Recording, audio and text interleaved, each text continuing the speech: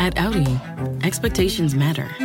It's why what's standard on every Audi SUV are features that exceed yours. How we get there matters. The Audi family of SUVs. Progress you can feel.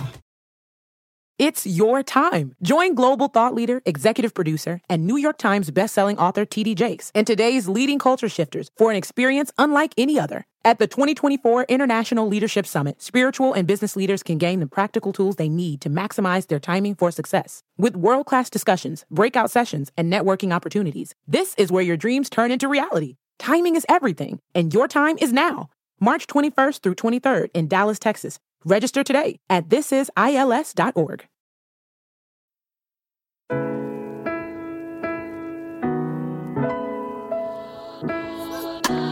Victory is mine. Victory is mine. Victory today is mine. What'd you tell Satan? I told Satan To do what? get thee behind. Victory today is mine. Okay. Stand for some. I didn't grow up in church. Don't judge me. It's obvious. Like, what are you saying? I just realized I got the hat on. That ain't for sale because we can't seem to keep an online store working. Great for us. Having a hard time. But the people want it. That's the, y'all been so loyal.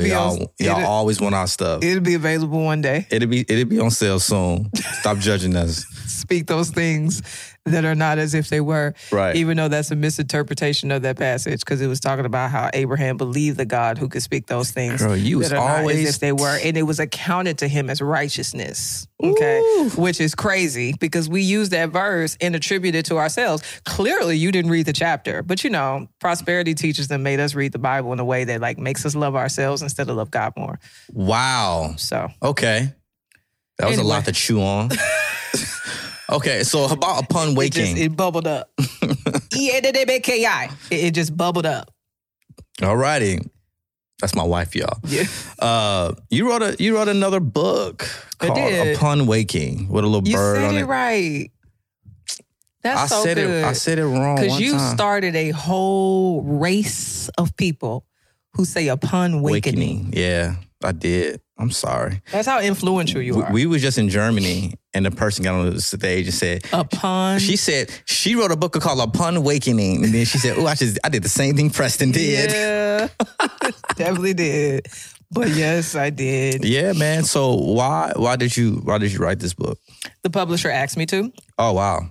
I love the honesty. So we had a meeting, and they were like, hey, what do you think about writing a devotional? I was like, I don't like devotionals. I don't want to write something that I don't even like. You know what I'm saying? Because it's not that I'm anti-devotional, it's that I'm anti-shallow devotionals. I'm anti-self-centered devotionals. I'm anti-non-scriptural devotionals. Mm-hmm. And so I think that I already had kind of a pushback against it because that's my framework for a lot of the contemporary devotionals. But then I thought about it and was like, why don't you create what you think is lacking? Yeah. Why don't you write the kind of devotional that you want to read? And so I did. That's good. And it was very hard to do. It was not easy. Well, what was hard about it?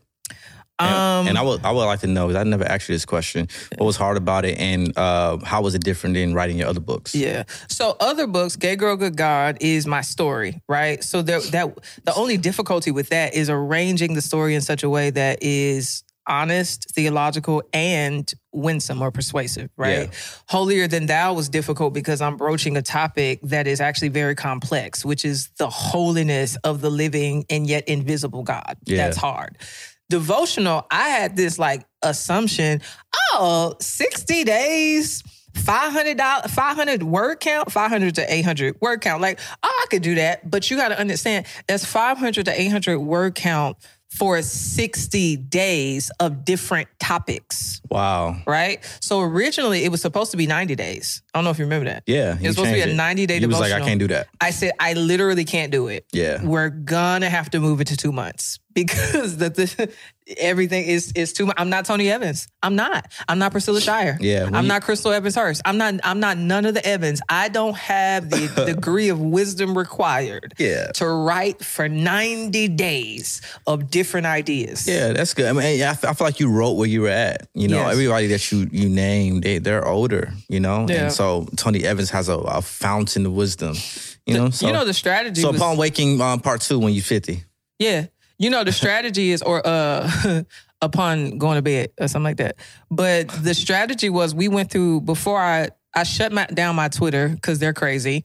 And I opened my Twitter back up for a week for my publisher to download all of my tweets. Yeah. And so they downloaded all of my tweets over the last 5 or 6 years, and we put each tweet in a particular category. So there was theology, there was stewardship, there was ministry, there was parenting. And so a lot of Upon Waking is me taking particular tweets and fleshing them out. Wow. Which was kind of cool, because it's like how God is able to... it's not even necessarily that I needed new content. I did need a lot of new content, but it's also that God just gave me the grace to repurpose content that I had already put out into Because the if world. you think about all the tweets that you tweeted in the past, it was a lot, but it was a lot of things that, you thought about when you first woke up. Mm-hmm. A lot of the things that the Lord kind of shared with you that day. Mm-hmm. And so it's so many things that the Lord didn't share with us that we didn't forget about. Mm-hmm. So that's actually a really good idea for people to do. Mm-hmm. One of the things you talk about in this book, you talk about how the society that we live in and social media and all the things kind of fight for our attention. Yes. And it's just, we have so many distractions, but also this level of boredom that we can experience in our quiet time or our intimacy with the Lord. And so, me personally, I thought that was really good to talk about, because you are a young woman who's very much enthralled in the social media life or whatever. And so I feel like, because that's probably the wrong word. Involved? Okay. Yeah.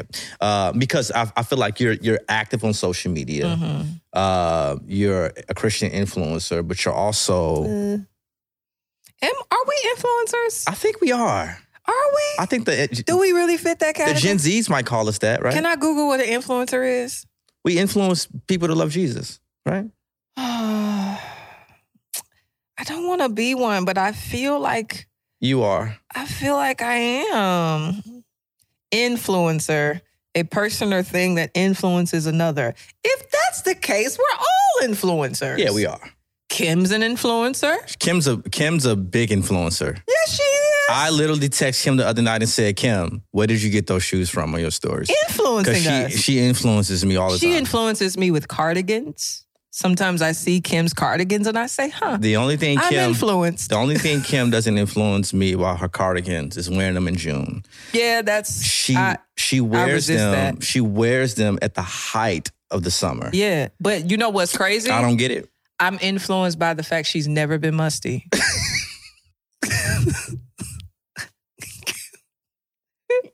I can't recall one time that is a testimony that Kim has been musty. Kim, I've never smoked Kim musty. That's influence right there. That is stewarding your leadership. Your armpits have never smelled like... My God. Praise God. Your armpits have never smelled like... You use natural deal? That's because you're Jamaican. Okay. She said she spit that. But anyways... Sorry. You were saying that I'm on social media. Yeah. So it's not like... I guess my point is, it's not like you're some 55-year-old person who posts on social media like once every 2 months. You know what I'm saying? And so for you as a young person to write about how things distract us and you're so involved in social media, I feel like you're writing from a place of experience. And so what led you to write about those things? Well, I think the bigger picture is if we are people who have been redeemed, right? We've been saved. One of the reasons we've been saved is that it says that we've been delivered out of darkness into his marvelous light to proclaim the excellencies of him, right? to even proclaim excellencies about God, his nature, his character, his kingdom, we got to know what the excellencies are. Yeah. Meaning we have to know his nature. Then you have things like Matthew 28, go therefore and make disciples of all nations, teaching them to obey all that I have commanded you. What has he commanded? You got to know, right? And so some of the temptation, I think, is that there are so many things taking our attention where we're not learning about God. We're not learning about his nature. We're not learning about truth because this TikTok is more interesting, or this concert is more fun, or this movie is more enthralling. And I think all of those are good. Music is good. Entertainment is good. Art is good. But if they are treated with this kind of, how do you say it? If they take up more of our attention and our time, our lives are going to struggle. Because it's crazy to me. That's so good. It's crazy. I complicated that, but at the end of the day, it wasn't complicated. It was actually really good. Our lives are going to struggle if we don't have adequate time in God's word. Because it's crazy to me how one thing can be such a blessing, but also can be not a blessing if you don't allow the Lord to also govern that thing, which is social media. Because social media, it has this ability to put things in front of you so fast, so frequent, you know, so constant, that if you don't be careful, it's not that it is merely taking away your attention, but it can take away your affection. You know what has often showed me how distracted I am? What? Because I think we know we're distracted, but there's times where something happens where I realize the degree of the distraction when I fasted from social media. Times when I fasted, it's like an impulse to pick up my phone. Yeah. Or an impulse to click on an app. It's like I didn't even think about it. It's like my hand just was used to it. And I'm like, do I do this all day? Yeah. Where I just impulsively pick up it's just a thing. And I think about times when I was young, I used to read books all the time as a kid. And I would just sit in my bed and read for hours. Even now, as much as I like information, as much as I like books, if I get through a paragraph, I'm tempted to pick up my phone, or I'm tempted to look at the news, or I'm tempted to answer this email, or what. Like my mind just goes to all these different places. It's like I've lost my ability to just sit and be still. Yeah. And I just wonder how that's affecting our intimacy. Because much of what God has called us to do requires stillness. In light of you writing this book and naming it Upon Waking, which is a very beautiful title, by the way. That's the poet in you. I wanted to call it I don't remember the other title. The other option was like Hello, or Good Morning or something. I think it was Good Morning. Oh. I like Good Morning too. Yeah, that's a good title. In light of you naming it Upon Waking, how important is it for a Christian to just dedicate their first to the Lord? You tell me. Well, you wrote the book. Yeah, but you're a Christian. I think it's really important, you know. I think, you know, and I would love for you to answer it after me because, like I said, you wrote the book. But I think it's really important because I think it's good for the Lord to hear your heart. And also for you to be centered on the day that you wake up, you know, by also having the chance to hear from the Lord before you do anything else. There have been times where I've realized that it was 1, 2, maybe 3 o'clock in the afternoon, and I feel so anxious. Or it's been times where I've texted you about being frustrated, and you was like, did you really spend time with the Lord this morning? And maybe sometimes I have like a habit of just throwing like a quick prayer up, you know, but not really spending time with him, giving him my day. And I think even when we think about the fact that God gave us this day, like he literally gave you this day. Yeah. Like every breath is a breath from him. Yeah, today is the day that the Lord has made. Let us rejoice and be glad in it.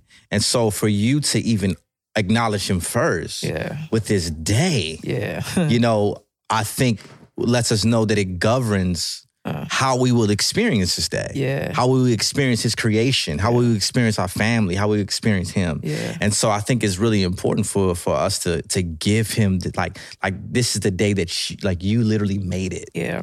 And so I want to honor you for that. Yeah, I think we are very competent and resourceful people.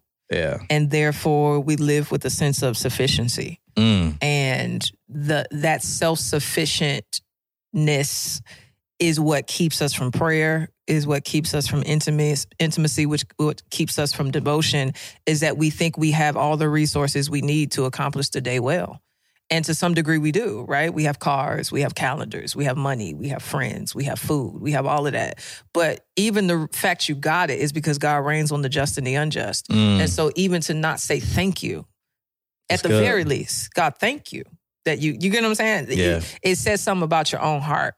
But I also think we haven't even tapped into the degree to which we can bear more fruit if we laid aside our sufficiency to be filled with God's sufficiency. And what I mean is, like, we can accomplish a lot in the flesh. You really can't. And by flesh, I don't even mean in sin, like the sin, like the humanity. You could do so much in your humanity. Yeah. But like when you look at the disciples and God told them, hey, these people are hungry, go feed them. He gave them the task to go feed them. And all they really had, though, was 5 loaves and a couple fish. That was the sufficiency that they brought to the table, was we got some fish and we got some loaves, but we actually don't have enough to do everything that you called us to do. What does Jesus say? Jesus says, bring it to me. They bring their sufficiency to God and he multiplies the bread. And I think that is what is being threatened when we don't get with God, is that our resources aren't even capable of giving us the multiplicity needed to do all that God has called us to do. I often thought... Period.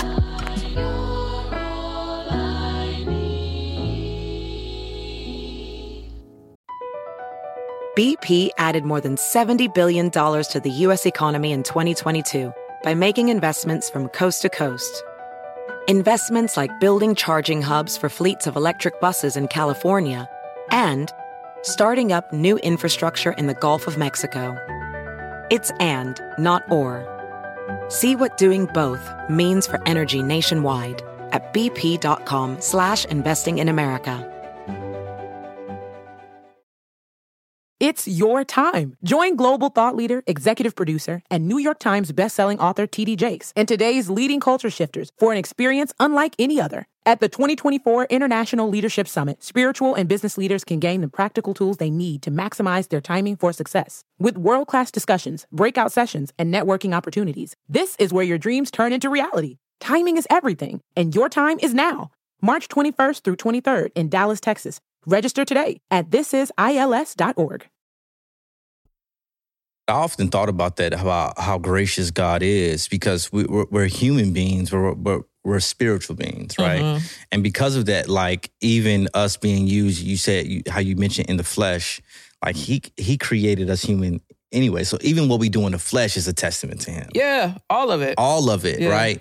But he tells us to depend on his spirit. Yeah. And so the fact that he still allows us to even make it, because if I made people and I'm like, okay, y'all don't want to, operate in my spirit. Yeah.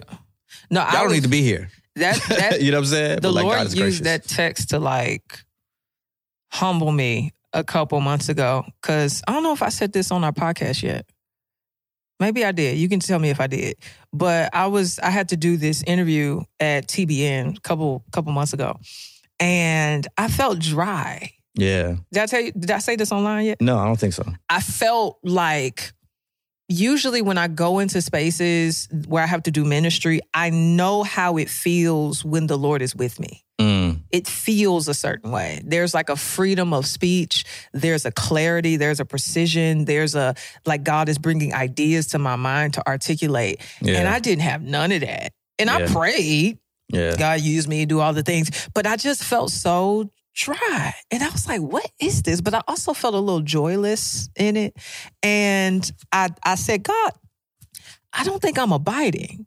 And I said, I don't think I'm abiding because what the scripture that came to my mind is when Jesus says, if you abide in me, you will bear much fruit. Yeah.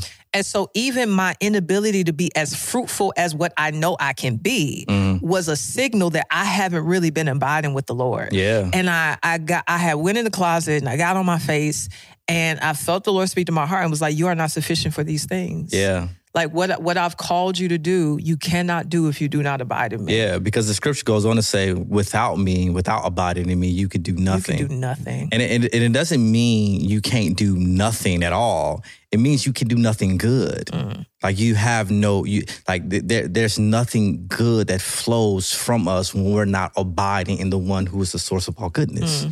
And so, that's good because I've also found myself like that, like, Lord, like, why do I feel dry? And Lord's like, have you been with me? Yeah. You feel dry because you haven't spent time with me. Like, and so that's really good. I want to talk about that though, because we want to spend time with the Lord so that we can be useful, so we could be fruitful. But we also want to spend time with the Lord just to spend time with the Lord. Yeah. So can you give us an example or just even speak to the delight that can come with intimacy? Yeah, because I think God wants to use us, but I don't think that he wants us to have a relationship with him just so we can be used. Right? I think that he wants a relationship with us because he loves us. I think that because when we think about being used by God, it's not that he wants to use us because he needs us. Right. God doesn't need us. He prefers to use us because of his goodness. Right. He's self-sufficient by himself. Right. But I do think that ultimately the Lord wants us to be close to him, not to merely be used, but because being close to him is the best thing for us. If because God is just not some God, he's a father. Right. That's good. Right. And so like, I want the best for my children. I want the best for my children. And so God is saying, I want the best for y'all too. Yeah. That's why you should be with me. Yeah. I'm literally the best for you. Yeah. Like you lack joy because you haven't been with me. You lack peace because you haven't been with me. You're selfish because you haven't spent time with me. You know what I'm saying? Like you lack patience with your children because you haven't spent time and meditated on the fact that I've been patient with you. Like all of the things that you lack, right? And I don't want you to lack these things.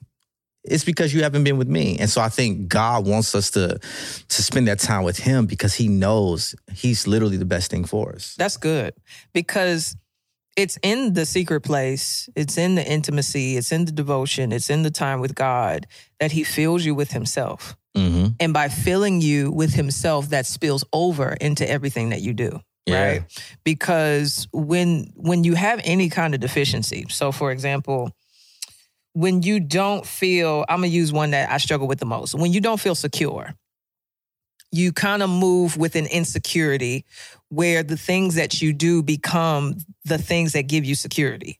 So it could be the preaching that makes me feel secure, right? Yeah. It could be the praise that makes me feel secure. It could be being mean is a source of security for some people. Yeah. Because it's like a defense. I don't want you to think I'm weak. So let me deflect, let me like stiff arm you because that makes me feel secure. Yeah. Or it makes me look strong. Yeah. Which is a source of, I don't know. So like when you meet with the Lord and say, God, I feel insecure. I don't feel safe. I don't feel cared for. I don't like when you tell him that, then you give him the opportunity to be that for you, for him to be your refuge. That's good. For him to be your strong tower, for him to be your security, for him to be a rock. Yeah. And so that when you leave the next day, now when you preach, you don't preach for security. You preach to serve. Yeah. Now when you're in your relationships, you don't have to stiff arm people because you're secure. And so I guess I'm saying there's a sense in which the delight that God is able to give us in time with him then kind of clarifies everything that we do for him. That's good because there have been times when me and you have both been honest and was just like, I just kind of felt God's hand on me at this particular event because it's just been evident that I've been with him. And many times it was like, okay, I'm off. Yeah. I'm off. And it's because I haven't really spent adequate time with the How do Lord. you discern that?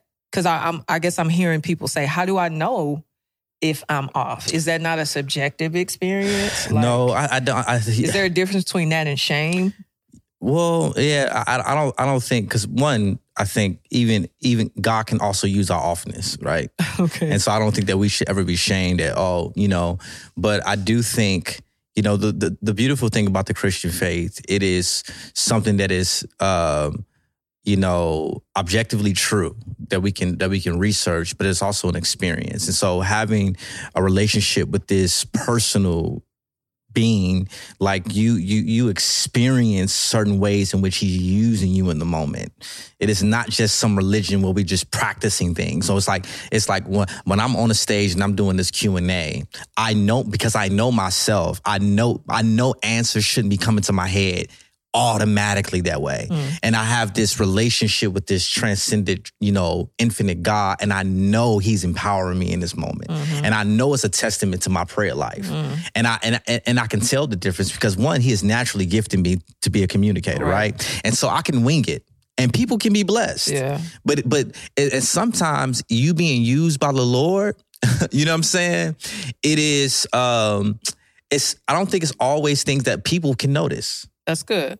But you notice it. That's good. And I think, and also too, I think people can be blessed, but I think when you are used by the Lord, that's when the Lord can allow you to kind of shift some things in the room. And I've seen God use you in that way. Yeah. I had an experience like that in Toronto, you know what I'm saying, where I was just really dependent on the Lord, and he used me that night. And so I just kind of feel like you shouldn't condemn yourself, but I think that it should be a consistent reminder of the Lord just gently saying, okay, I used you, but you could have been tapped in a little more. Like you could have been sensitive to what I wanted you to say a little more. And don't get it twisted and think that because he used you on Thursday, that doesn't mean you could skip being with him on Friday. Yeah. Because we're very easily satisfied. So it's like, shoot, the Lord was with me last night. Let me just, but it's like, no, you need him to give us this day our daily bread. Daily.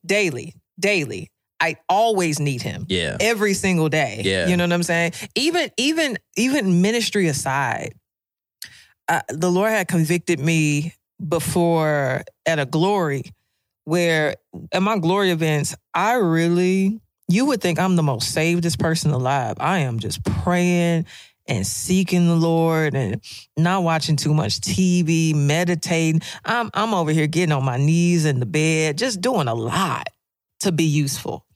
And I remember the Lord was like, okay, that's awesome. I want you to do this at home too, as it relates to your family.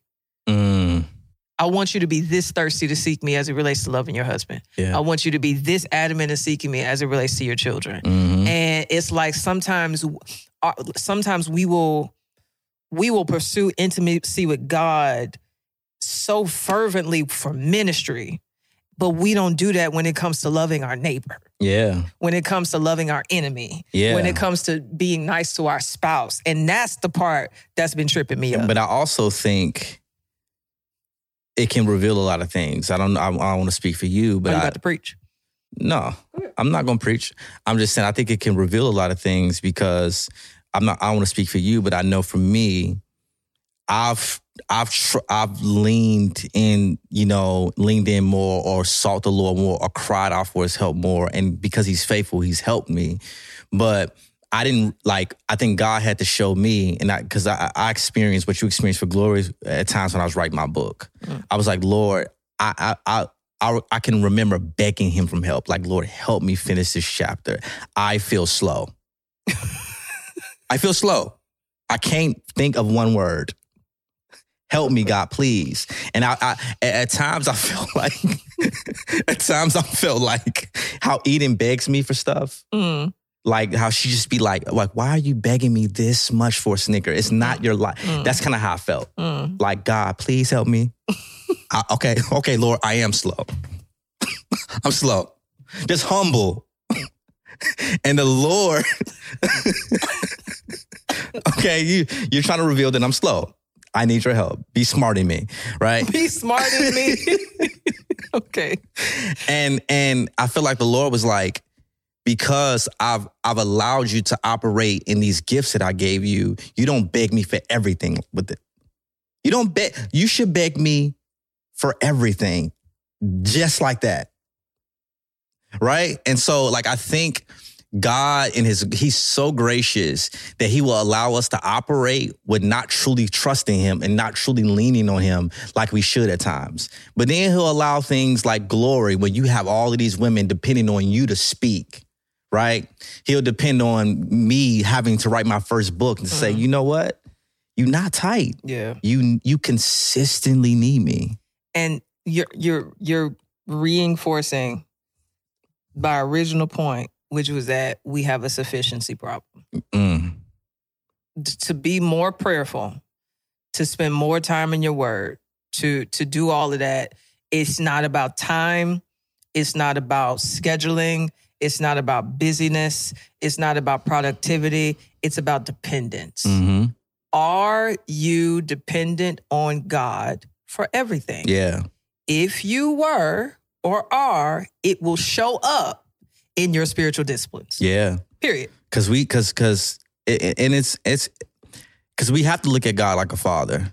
Because sometimes we can give our kids too much and they can start feeling themselves. And sometimes you got to like take something away to say like, man, no, this is still daddy and mommy doing X, Y, Z. Yeah. And so God has given us the intelligence that we have. But then some people lean too much on it. Yeah. God has given us. And he'll take your mind. Yeah. And God has given us the ability to plan. Yeah. But sometimes we can depend too much on it. Come on. God has given us the ability to write. Yeah. But sometimes we can depend too much on it. Right. And God is saying, I gave you these things.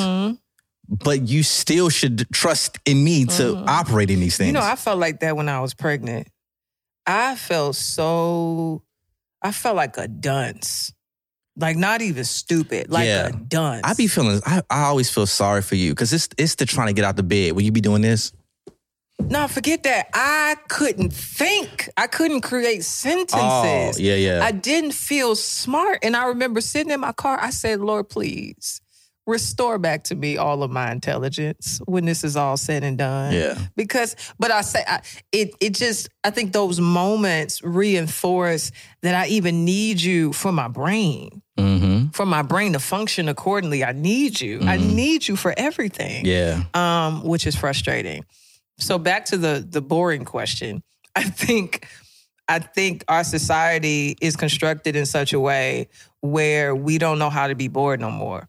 And because we don't know how to be bored no more, it's affecting our prayer life. You know what I'm saying? Because when you got Eden and Autumn, for example, if they're watching anything, they can skip commercials. If they're watching the show that they don't like, they can exit out of the show and find 17,000 other cartoons to replace that one. If we are in a waiting area in the doctor's office, guess what we could do? We could pull up our phone and scroll. Like we are so entertained, like we're entertained to death. And so when the Lord is like, yeah, read through the whole book of Amos. Huh? Yeah. That's boring. Yeah. Right? Like it's not as entertaining. Yeah, absolutely. And that's a really good point.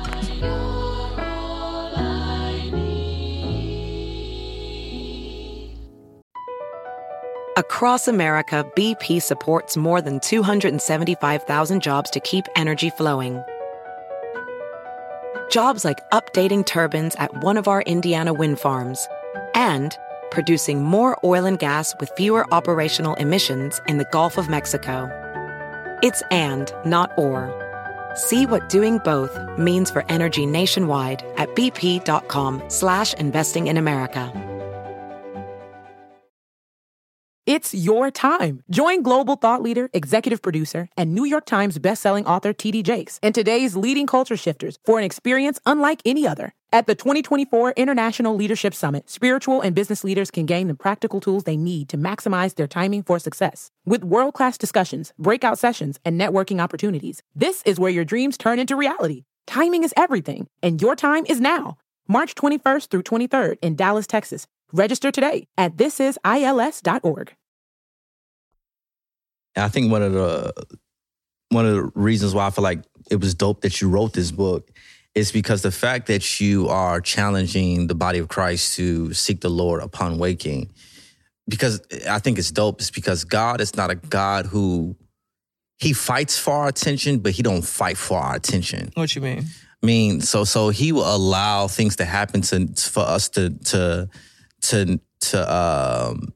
for us to know that like we've kind of strayed away. But like when we get in the crux of our day and we're so busy with stuff, God often speaks to us in the quiet. Like he waits for us to be alone and to be silent. And he's not going to compete with so much because he doesn't have to. He shouldn't have to. Yeah. Right. And so for you to challenge us to like seek the Lord before all of that even hits you. Yeah. So I think that's the important thing. That's true. Because once we get out and start enjoying our day, it's so much to distract us. Yeah. But when we first wake up, that's for a lot of us, that's when we have the least distractions. That's true. Right? That's practical. So like if you could just practice not picking up your phone first, you know, before you get in the car, before you think about listening to podcasts, before the kids wake up, before if you do it first, I feel like you and your relationship with the Lord can be it can become closer because he's not competing with nothing. What did your time, I feel like we probably talked about this before, but what did your time look like when you were single? Oh my gosh. And I'd say too much time. And versus how your time with the Lord looks like now. I would love to hear your answer too. It looked great. I mean, I was known in Chicago as the poet evangelist. And so at night you can catch me at open mics, and then I start traveling United States doing poetry. But at home, me and my homies, we stayed on trains, West Side, South Side, North Side, evangelizing. Everywhere. Mm-hmm. So we was just, you know, a little compass. Yeah, we were just evangelists. And so that's what my time looked like. And so I woke up in the morning, I did my devotion. Would you read the Bible? Did you do a devotional? Did you? No, my devotion was reading the Bible, and I had my cousin and my friend Angel. And so what we would do is we would read the Bible, and then when we get up around 12, when we come out of our room like 11 o'clock when we didn't have work or whatever, we would all discuss what we read. So accountability. That's kind of what we did, and that's what my day looked like. And so my day was just so free with doing what I wanted to do, but I also had the flexibility. If I didn't pray at night, you know, in the morning or whatever, I can pray at night before I go to bed. But like when you have kids and when you have a ministry and a wife and you're traveling, it just becomes more difficult. And maybe we should speak to that, like, because I also think that God is not some mechanical God where he wants us to be like other faiths where they have to pray 5 times a day or whatever, yada, yada, yada. But he is a relational God. Yeah. And because he's a relational God, he understands how our lives has changed. Yeah. Right? And so God understands. I don't really think it's about necessarily always giving God his time at that particular time, but like being intentional with what you have. Yeah. You know what I'm saying? Yeah, I think as a single person, I think it was the same tension. It's like I had a lot more time to get in the Word, but I also had a lot more time to do everything else, right? And so it's like, oh, y'all want to go here? Let's go. Like, oh, let's go to the mall. Or like I had so much freedom that also was a distraction. Yeah. You know? And so I do think that the season isn't necessarily the issue. I think it's always the heart. That's good. It's the heart that then governs how you leverage the season. And so for me, I think when I got married, it was an adjustment. One, it was an adjustment to wake up with a whole human being next to you, right? That's a distraction. A good one. Yeah. Praise God for you. But like the shade. No, it's not. It's like I'm just playing. We start talking or we start engaging with one another or you want to go to breakfast. Like this, having a person next to you immediately takes your attention off of, I think, just some stuff. Then when we start having babies, it was like, Lord, I'm too tired. Yeah. I'm tired. And so I felt like I was getting wisdom from older mothers who were like, just try to add some type of spiritual discipline into your normal rhythms. And so when I would get up in the middle of the night to feed Sage, August, Eden, whoever, I would listen to the Bible or listen to worship music about the Bible. And that's all I could give him. at that time. Yeah. That's all I had because I was just exhausted. And I felt like there was grace for it. That's good. I felt like I was in a season where the Lord was like, it's like when Jesus saw that lady where she had gave like a little penny or something like that. And he was like, she gave from her lack, not of her abundance. Yeah. It felt like that. Like, I'm giving you the most I have from my lack. Yeah. But then there was a shift. When August started sleeping through the night, I really sensed that the Lord was like, okay. You got more time. You got more grace now. You can wake up early. Yeah. Like, everybody's sleeping. Yeah. It kind of reminds me, it kind of reminds me of the Jonathan McReynolds song, like where he says, I'll make room for what I like, you know? And I make time for what I treasure. Sure. I make time for what I want. Just my priority. Jesus, you're my number. Yeah. We jacking up. Sorry, Jonathan, for jacking up your song. Make room. Because if we post this, he would be mad. You know, he hates people messing up his lyrics. And but yeah, like I feel like God is saying, like, you make time for what you like. You know? And for me, like, I feel like early on in my walk, I didn't have a lot of distractions. You know, I didn't have a lot of things competing for my time. But at the same time, like when my life became busier, it became an excuse, but it wasn't an excuse. Because God is saying, no, you can pray with me, you can talk with me, and there's moments where you can talk with me, you just don't choose to. Yeah. You literally don't choose to. Yeah. You know? I was going to say something else, I forgot. I've been trying to be more deliberate about that. And so it's going to sound weird, but I've been like, okay, what are spaces in my day where I can listen to scripture? Mm-hmm. And it might not be as entertaining, but I think it'd be good for my soul. And so when I work out now, when I stop listening to profane secular music, I'm making a distinction. When I stopped listening to that was my workout music. And I was like, I'm going to listen to the Bible. And it don't pump up, your heart rate too much. It doesn't feel exciting. It doesn't give me the energy. But for me, it feels like this is a time that I could make use of like learning and listening to God talk to me, and try to meditate. Like, because even the scripture says like, meditate on his, no, blessed is the man who walks not in the counsel of the wicked, nor stands in the seat of scoffer, nor sits but meditates on his law day and night. So that means throughout the day, how am I looking for moments to meditate? Yeah. On his word, day and night. Yeah. And if that's on the treadmill, then that's on the treadmill. And I want to say this too. That's good. I want to say this because I think this may be helpful to some people because I know it has helped me tremendously in my walk with the Lord. Because I think when we talk about all of these things that fight for our attention, what I said earlier is they also fight for our affection. That's good. Because what takes our attention will eventually take our affection, right? We become affectionate with things we spend time with. That's just that's a word. Yeah, we become affectionate for the things that we spend time with. And I think a lot of times the temptation can be, I don't know how to tell the Lord, I don't want you. I don't know how to tell the Lord, I'd rather get on TikTok before I spend time with you, Lord. I don't want to read my word like I wanted to read my word when I first got saved. I think a lot of times people can't fathom being honest with the Lord about how you don't want him.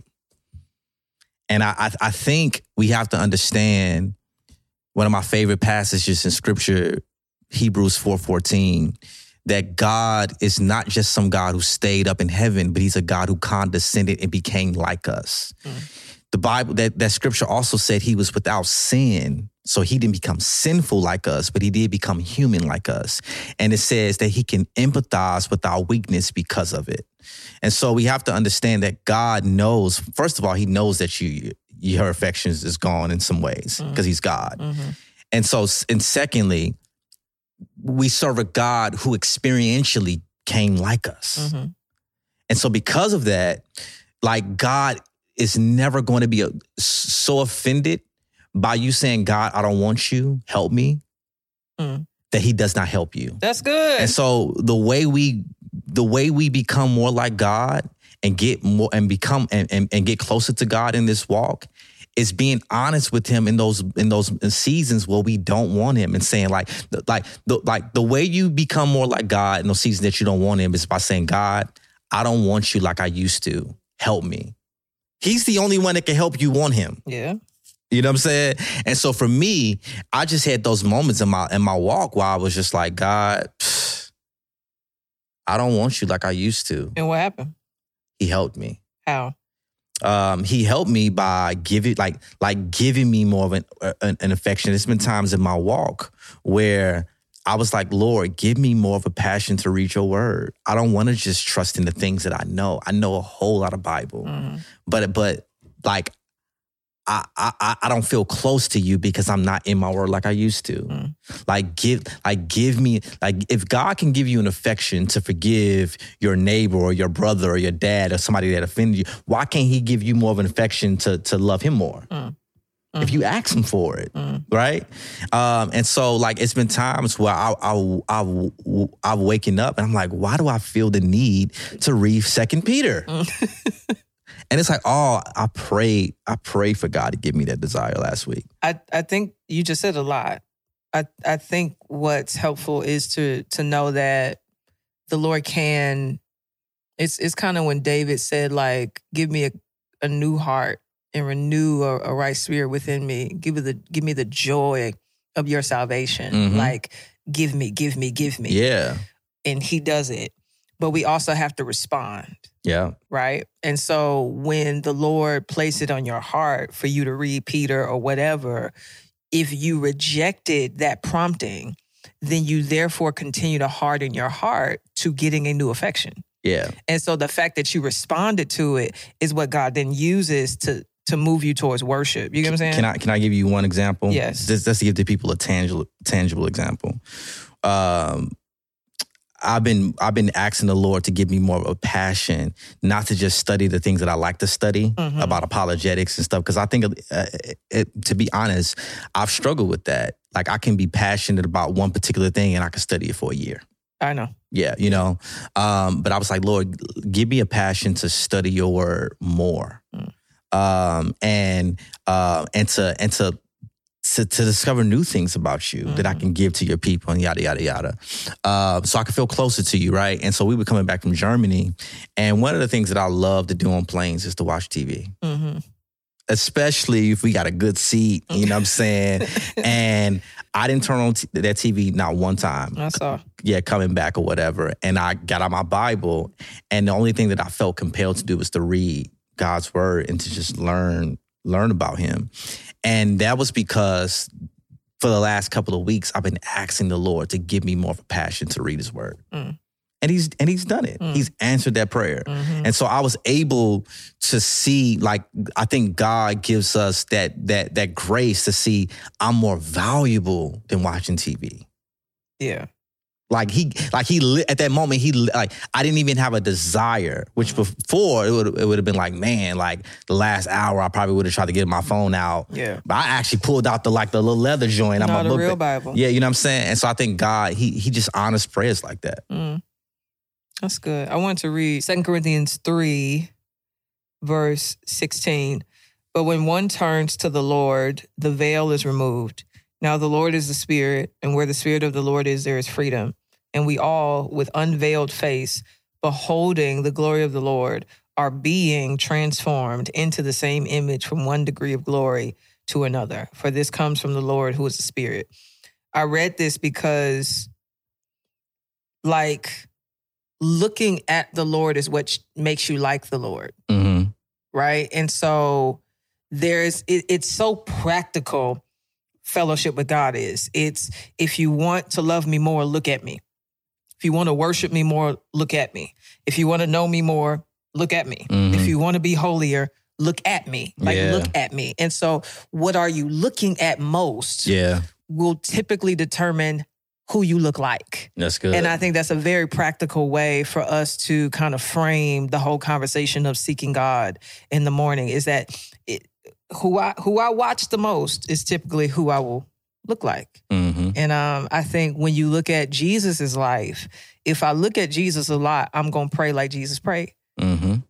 That's just the reality. Yeah. The Jesus discipling us. Yeah. The Spirit leading us into all truth. Yeah. Which is leading us into Christ and towards Christ. And so I want to say, I don't know if we ever talked about this, but I feel like we should. I feel like there is so much spiritual warfare when it comes to people reading the Bible. I think praying, listening to worship, even reading my book feels safer. Because I think people feel like they don't read, not just because they don't want the Lord, but because they don't understand. Mm-hmm. And so I kind of want to talk to that insecurity of feeling like, I don't get it. I'm reading it, but I don't get it. Like, why am I? So that's a part of the boredom, is that I don't get it. Yeah. Like, can we process through that? I think a lot of it is a lack of education for some, just on a very practical advice. I think people who really want to learn the Bible, I think you can ask your pastors or your local community what is a hermeneutics class, and to have like a class to just to know how to study the Bible, to know how to look for Jesus in the Old Testament, to know how to read cross references, to know to learn how to ask yourself good questions in reading the Word. And so if what I'm reading is a letter, who wrote this letter? Why is he writing this letter? Who is he writing the letter to? All of these things, all of these trainings can give you more context and have you less confused when you read the Bible. But also too, I think, so with that's one. Two, I think we have to realize that it's also spiritual. It's a spiritual component to it. It's not merely because the Bible is a spiritual book. It is not just, the scripture says that God's word is God-breathed, which means literally breathed by the breath of God. John 1 says, in the beginning was the Word, and the Word was with God, and the Word was God, right? And so because it's a spiritual book, we have to understand that in Corinthians, it says that a natural man does not understand spiritual things, for they are spiritually discerned. That's good. Right? And so if they are spiritually discerned, there is, I think, for a person, I think there's a begging that we should do. Not just asking. God, because your word is spirit, like, help me understand this. And because God made our brains, right? And because this word is literally him, he can make the two meet. Yeah. Right? If we ask him for it. And so I think from a practical standpoint, we need to learn how to practically study the Bible, but also how to practically learn how to trust in the Spirit. I want to read something. That was excellent, by the way. Oh, thank you, baby. That was really good. I like when my wife affirmed me. It makes me feel real good. I'm glad you're affirmable. I know it was good. Huh? No. I'm the head. If you weren't affirmable, that'd be rough. All right, so after Jesus resurrects from the grave, he meets a few of the disciples, and he starts to, say, hey, like, look at my hands, look at my feet, touch them, you see the wounds and stuff like that. And then verse 42, he asks for some fish, which is funny because it's like, why are you hungry? But maybe he wasn't, I don't know. They gave him a piece of broiled fish. He took it and ate before them. Then he said to them, these are my words that I spoke to you while I was still with you, that everything written about me in the law of Moses and the prophets and the Psalms must be fulfilled. Here it is, verse 45. Then he opened their minds to understand the scriptures and said to them, thus it is written that the Christ should suffer and on the third day rise from the dead. So he talks about the law. He talks about Moses. He talks about the prophets, but it's by his power that they get it. Oof. And so I'm just affirming what you're saying is that we are even dependent on God to understand God's word. And so some of it is, yes, we need to be taught. Yes, we need to be instructed. Yes, we need to listen to leaders and teachers who are teaching accurately, but also be dependent on the Holy Spirit to help you understand the word that he inspired. That's good. And he will. That's real and good. He has. So, in closing, what do you want people to walk away with upon reading Upon Wakening? Upon Wakening. Upon Waking. I just want it to be a means by which you get in the rhythm of having a disciplined time with God. I want it to be a resource. I don't want this to be bread. I want this to be an appetizer. The bread is the scripture. Like, it's the scripture that is God-breathed. It's the scripture that is profitable. It's the scripture that is useful. And it's not just the scripture. It's who the scripture communicates about, which is God himself, That's right? good. And so I just kind of want this to take away some of the awkwardness and the instability of our time with God and just kind of be a tool. That's good. Because this is a new book for some. And if you go to a new restaurant, right? When you go to a new restaurant, if the appetizer is great, it just makes you more excited for the entree. Yeah. And so I think that's what this book is great. Yeah. But I think what it should ultimately do is to make you say, man, if this book is good, the Bible is better. Yeah. And so I would say before you read it, pray. Ask the Lord to communicate with you, to speak to you, to soften your heart so you can hear from him. Yes. And then read the day, but also read the scripture that the day is communicating about. And so read the chapter or read the book if you got time, and then do that every day. And it would be hard for me to believe that if you seek God with your whole heart that you won't find him. That's good. I think you will. Well, your resources have been a blessing to the body of Christ. What about you? I'm not talking about me right now. I'm talking about you. We're grateful. You're not in the body? We're grateful for all your resources. Bye. Peace. With the Perrys is produced by the Perrys with support from Amanda Reed and Channing B. McBride. Editing by Xavier Fairley. Video recording and audio production by Kim Powell. Artwork by Hop. And music by Swoop. If you'd like to support the Perrys, you can visit the link in the show notes. This is With the Perrys. Thank you for listening. Now go with God. Across America, BP supports more than 275,000 jobs to keep energy flowing. Jobs like updating turbines at one of our Indiana wind farms and producing more oil and gas with fewer operational emissions in the Gulf of Mexico.